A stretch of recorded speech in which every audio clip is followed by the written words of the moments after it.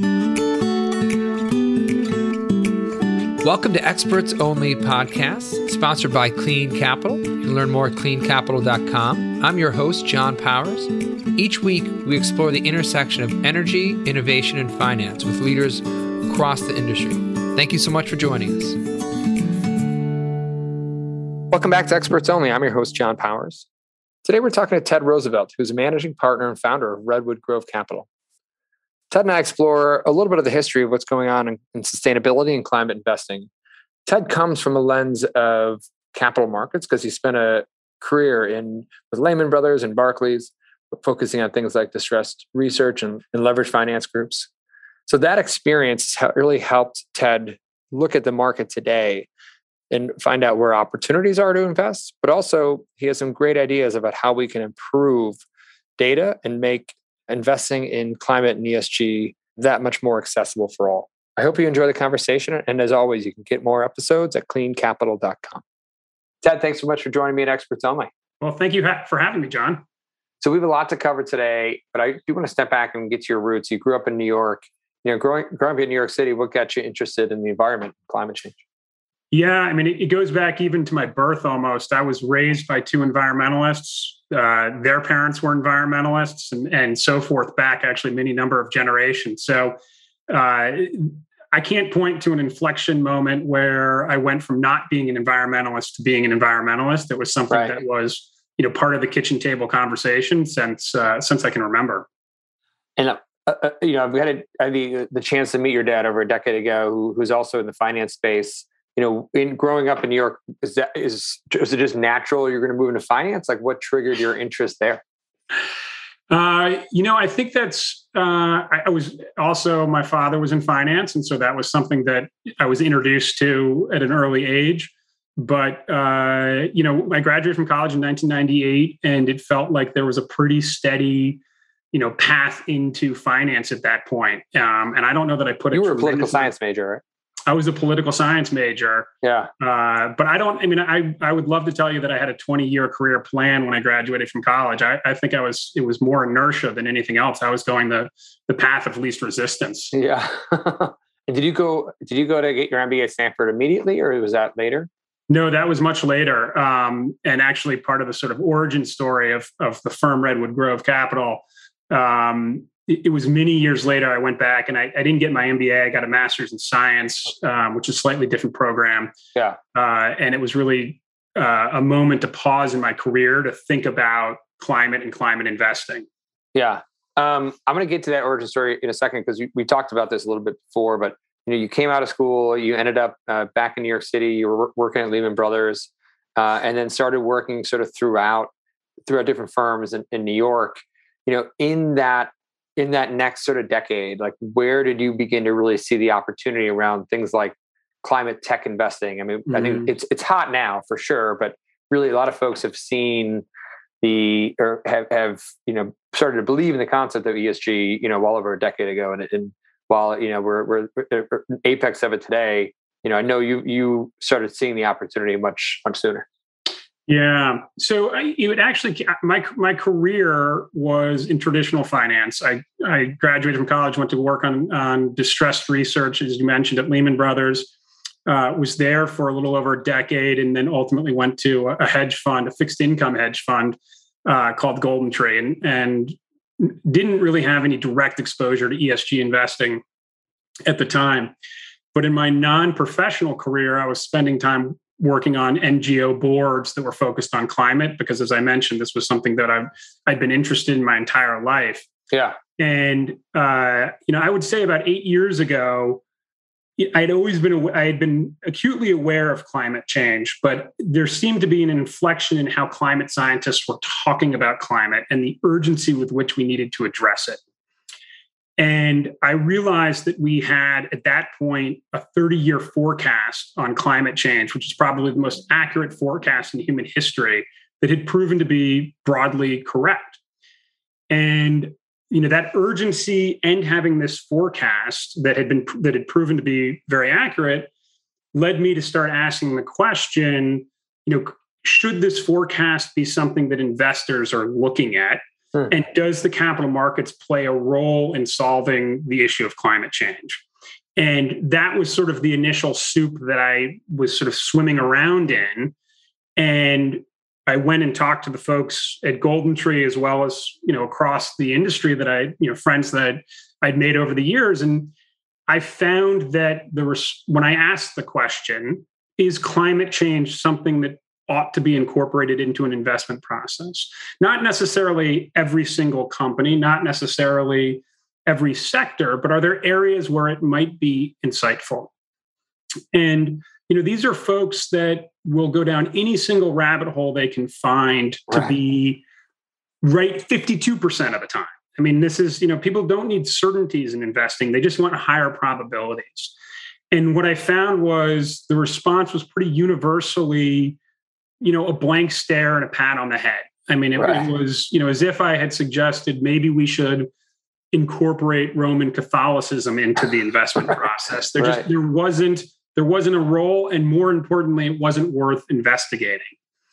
And that's when I resigned from my firm and actually went into the year doing this fellowship at the Stanford Business School, because I didn't have the answer to that question, that climate necessarily was something that ought to be, that was investable, particularly from an economic standpoint, not from a moral standpoint. And I spent the better part of that year really investigating that question. Yeah, talk me through that for a second. So you're a year at Stanford. You're in sort of the heart of innovation in Silicon Valley. Obviously, there's so much moving. What time frame is this? So this is in 2014, 2015 timeframe. So things like clean energy moving, but the clean tech bubble probably at that point it burst, right? Yep. So VCs were not, really jumping at clean energy. What in that sort of discovery period for you, or were you able to sort of walk out and say, okay, I think the data is becoming clear.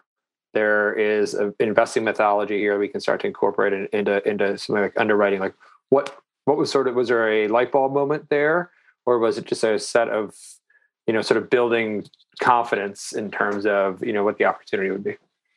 Yeah, I think that the light bulb was actually probably a counterintuitive light bulb moment.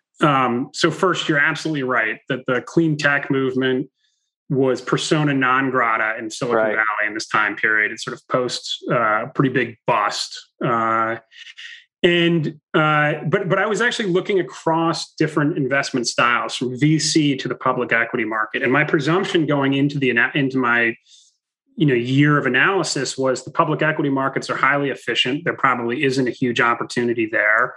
And maybe there's an opportunity to kind of pick up the scraps in the VC space. And what I found was there were a lot of people that were focused on the VC space already that were starting to recognize that there were some opportunities there, and definitely in the growth private equity space. And so then I turned my attention to the public equity space, and the sort of first question is there an inefficiency in this market? And my thought was, well, there's ESG investing is definitely percolated up as a topic. There's more flows going in that direction. And so I started to look at who was doing it and how they were doing it. And it led me very quickly to the ESG data aggregators. And what I found very quickly was the ESG data aggregators were producing information that was, in my assessment, highly insufficient to making true investment decisions. So if you start with the premise or the proposition, can I find an economic insight here? I would posit that the ESG data was not helping you find whatever that was, particularly around climate change. And what I found was that the vast majority of public equity managers were relying on that data to make those decisions. Now, that data is the holy grail for the investment universe. We want it to be excellent. We want it to be auditable. We want it to be standardized. We want it to be something that investors can use because it will create an efficiency in terms of the allocation of capital around the true cost of things like climate change. So I support the movement. The problem is that the data isn't there yet. Still not there, 4 or 5 years later. Yeah. And that's when I started realizing that, hey, there might actually be a real substantive economic opportunity, because what we were already starting to see, and this was from conversations with climate science, was the very real world economic impacts of climate change. And on the most basic level, you're seeing it in increased damage annually from storms and wildfires. but you're also seeing it across industries and across sectors. And as far as I could tell, very few investors in the public equity market were thinking about that when they were making investment decisions. And that is exactly where I came to believe the opportunity existed. Yeah, that's interesting. I mean, obviously the latest trends that we're seeing around ESG and climate to the insurance companies has not been anything new. They've been looking at this stuff now for a while. But you're right, the public markets definitely were not there and are coming around. So at what point that evolution, you said, okay, I'm going to start my own firm here and go after this? Yeah. So at this point, I'm sort of pulling on a thread and starting to find opportunity. I'm working with a number of professors at Stanford who were extremely helpful in helping me organize my thoughts. And one of them introduced me to my co-founder, a gentleman named Greg Serurier, who had been working at Dodge & Cox, which is a $280 billion predominantly public equity manager. And he had at that point the access and the insight and the ability to sit down with the CEOs and CFOs of Fortune 500 companies, and sort of having gone through a similar evolution himself, was asking them, particularly in areas where it was clearly climate was clearly material for their business. And just to sort of level set, when I say material for their business, I'm not talking about 30 years out. This is sort of in a 3 to 5 year time period. Right. Reasonable people can presume that this is going to have an economic impact on their business. And what he discovered when he sat down with these CEOs and CFOs is that there was a massive divergence in how different management teams were approaching this problem, ranging from really denying the existence of the problem altogether, right, to deploying significant amounts of capital to help the businesses pivot to address these issues. And so when I sat down with Greg, we really started to sit down and figure out how we could build an investment process that was repeatable, that was built on fundamental investment practices, but that could also incorporate climate science into that model where and when it had an economic impact that would give us an insight that we felt that the rest of the market wasn't getting. And when we finished working on that and concluded, hey, we think we actually were finding something here, that's when we realized it was worth starting a fund.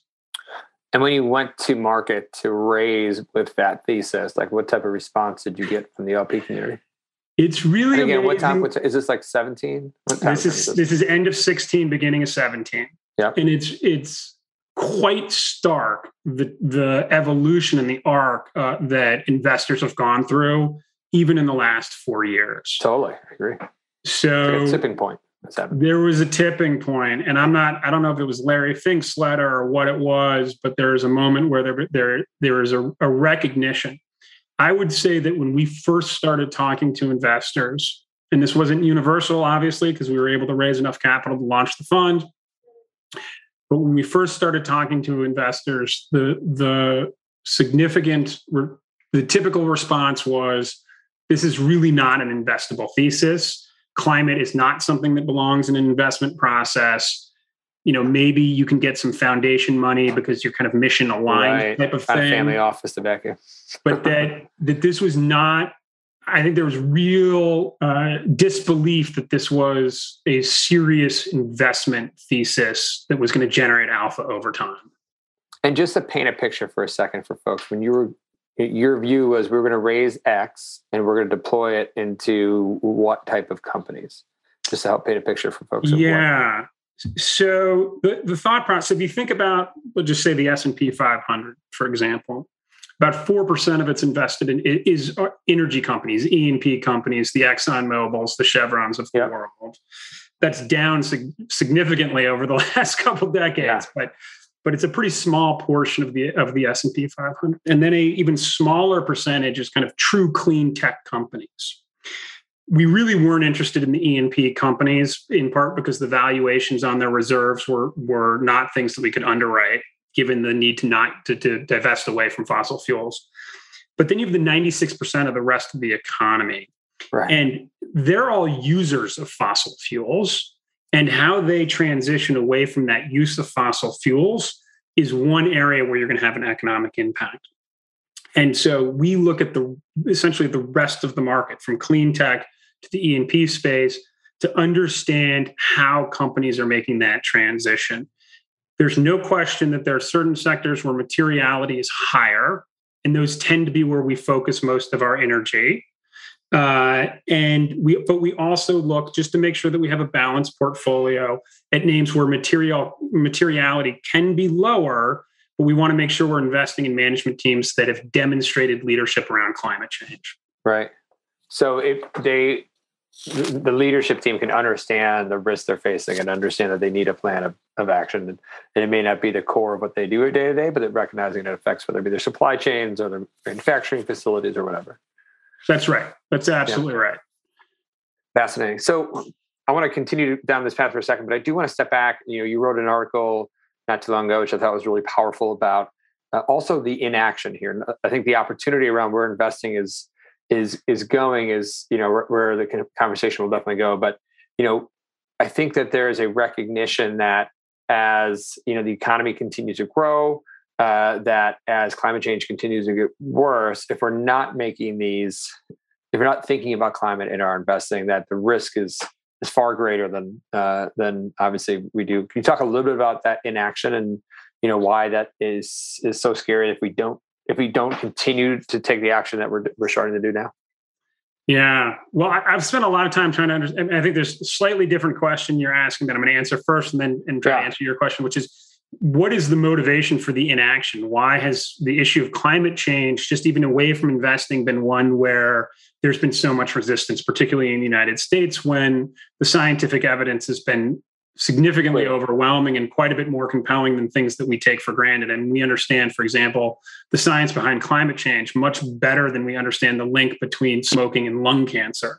But you don't have 50% of the population saying, lung cancer is some sort of Chinese hoax. I mean, it's just, there's a political component there, but there's also, and I think it's interesting that our thesis, it was helpful that our thesis sort of developed not in lockstep, but sort of relatively similar timing around kind of as we got smarter on behavioral economics and some of the limitations of how the human brain thinks about risk.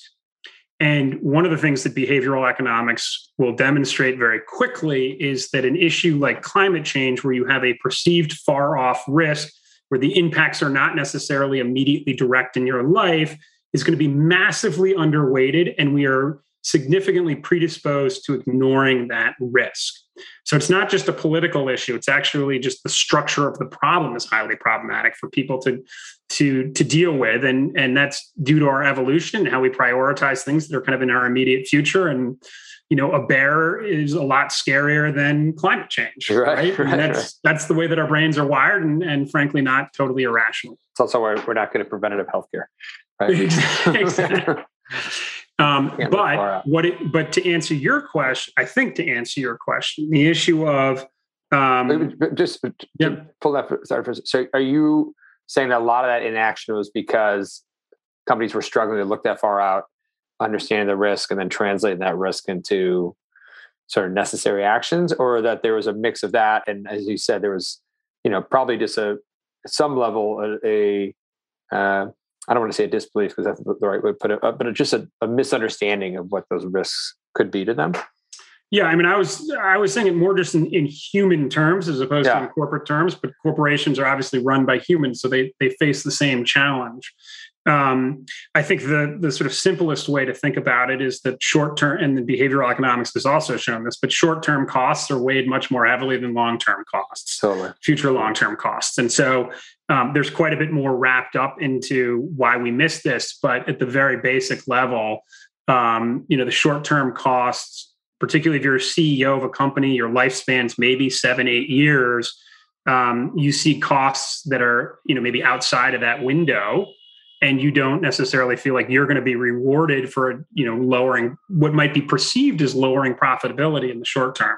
I would argue, in fact, there are a number of tailwinds that are being missed by companies, would increase profitability, increase, return on invested capital, that are being missed as well.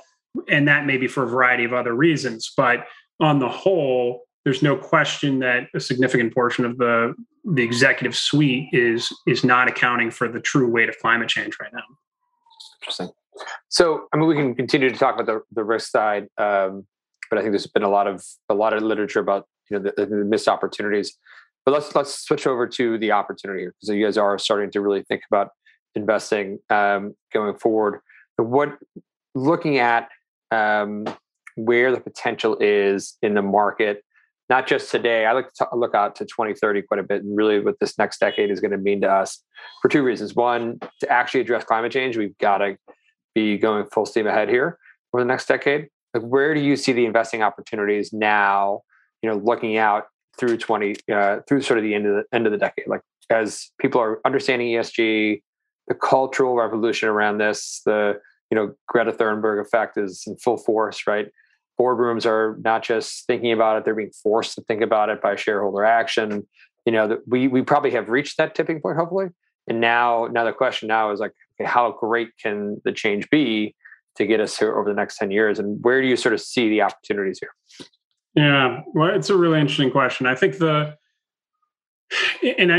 just going to pull on one thing that you said, just sort of around ESG investing, because I do think today a lot of ESG investing is actually not meeting the expectations of what investors think they're getting, which is a shame, because one out of every $4 that's being invested in the public equity markets is going to ESG investing, which means that's one out of every $4.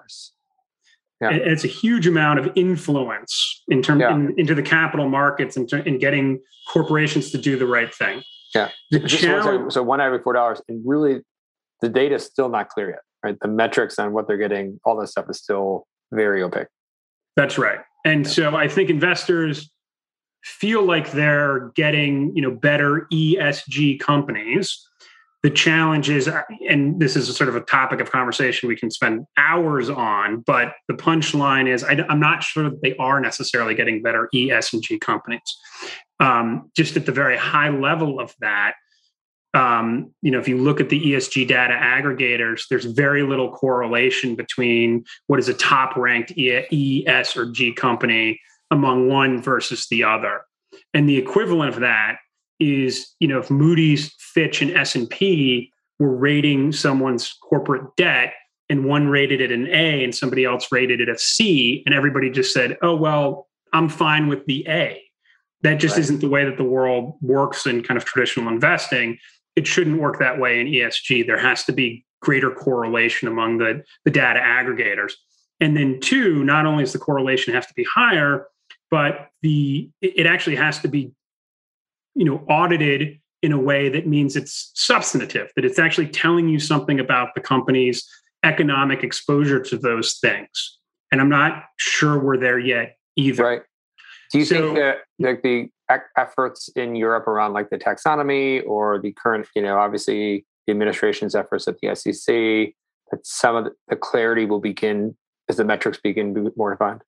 And that's where I want to be careful about how I talk about this, because there's no question meaningful steps are being taken by government regulators to make this data more credible. We're just not quite there yet.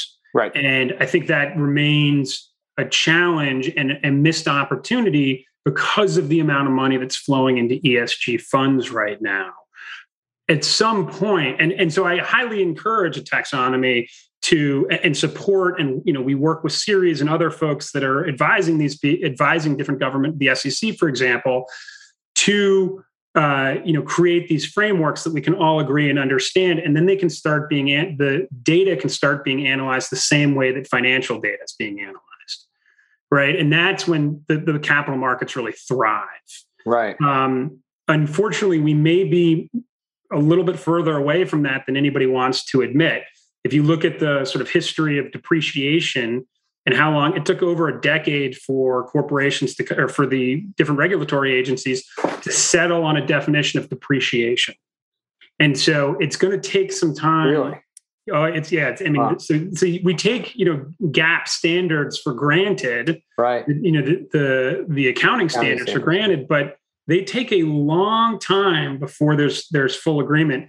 And anybody who's invested in the public equity markets or anywhere will tell you that, even though there's standards and these numbers are audited and there's clear guidelines and rules, there's still a lot of wiggle room in terms of how companies can report information. So We're still I would argue, and SASB will tell you this. SASB is the Sustainable Accounting Standards Board. They will tell you that we're at least a decade off from having audited numbers that we can rely on consistently across companies. So a decade from now, when we have those numbers, the audits are there, do you see sort of a Moody's-esque rating on people's ESG that you're able to invest thoroughly on? Yeah, and I don't mean to be too skeptical here. I apologize if it sounds too pessimistic. It's not going to be kind of a black and white line. Doesn't change the markets overnight, right? It's going to be an evolution. It's going to get better and better and better over the next decade. And I think what I would say to you, John, and other investors that are interested in this space is that there is an inefficiency in the market as it relates to ES&G investing. If you believe, as I do, for example, that climate change is going to have an economic impact on publicly traded companies, what you can then infer is that that data is not easily accessible to the average investor right now, which means that there's an opportunity set for investors to potentially take advantage of that and generate some alpha. Hopefully that alpha disappears because everybody's doing it. Right. That's the goal. Right. And that we are accounting for the true cost of climate change in our public equity and across the capital markets in our investments. We're just not there right now. And the small benefit to people that really think about it thoughtfully and invest around it thoughtfully is that they should be able to generate some alpha between now and then and when that happens. Yeah, absolutely. So I'm going to ask, this is super, super interesting. I look forward to, continuing this conversation over time as we're sort of progressing over the next decade. And I'm going to totally switch on you here for a second as someone who, left school studying political science. And if you could go back to yourself in 1998 and sit down and have a beer, what piece of advice would you give yourself? That's a great question. So you mentioned I worked at Lehman Brothers. Yeah. And besides telling myself not to go work for Lehman Brothers, were you there to the end till they shut the doors? What's that? I was there until they shut the doors. Wow. And listen, I worked with some amazing people. Their fixed income group was best in class.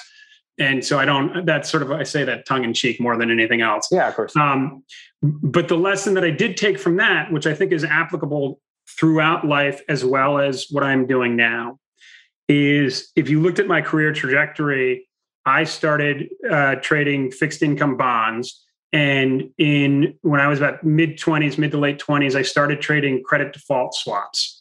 And I went from trading, $5-10 million of risk a day to hundreds of millions of dollars of risk very quickly.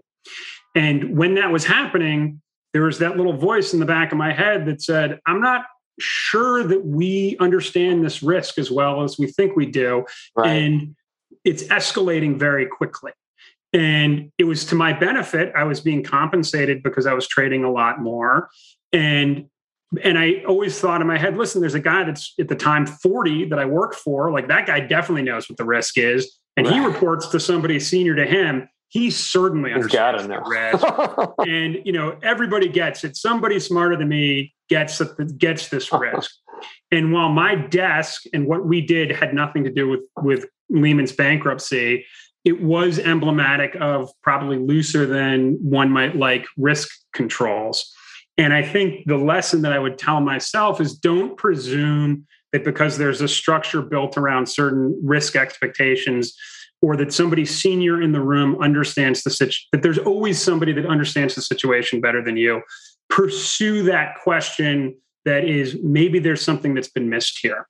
Yeah. Because maybe not more often than not, but if you pursue it enough, you might find something that's been missed. Interesting. And clearly, sometimes you can find an opportunity through that. And you might find an interesting opportunity there. Yeah.